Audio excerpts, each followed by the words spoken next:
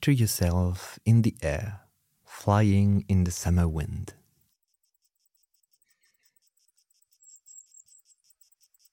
You are a rove beetle, about to land on a green blade of grass.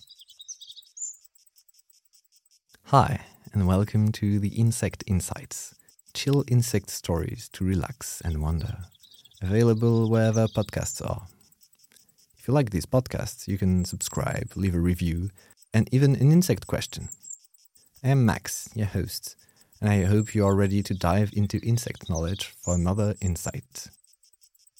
If you were one of these conspicuous insects, you would arrogantly leave your wings out to catch the sun and signal your presence.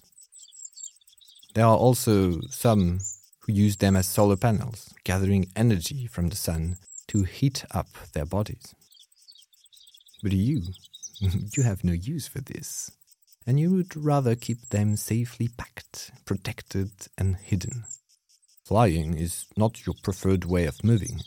You're also a very good hiker, so there's no reason to have your wings ready to use at all time.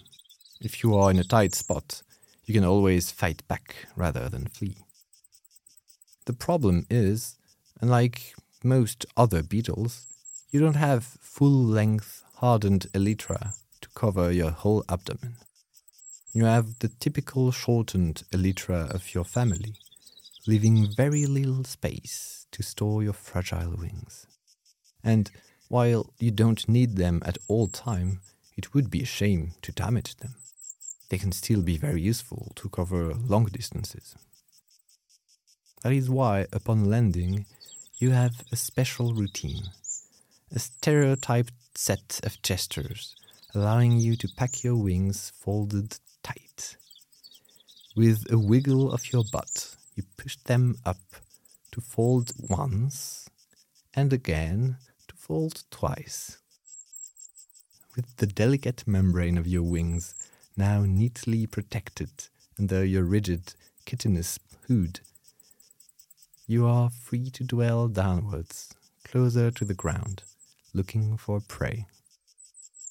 Maybe you will cross paths with other occasional flyers who keep their wings well packed and folded, like the earwigs.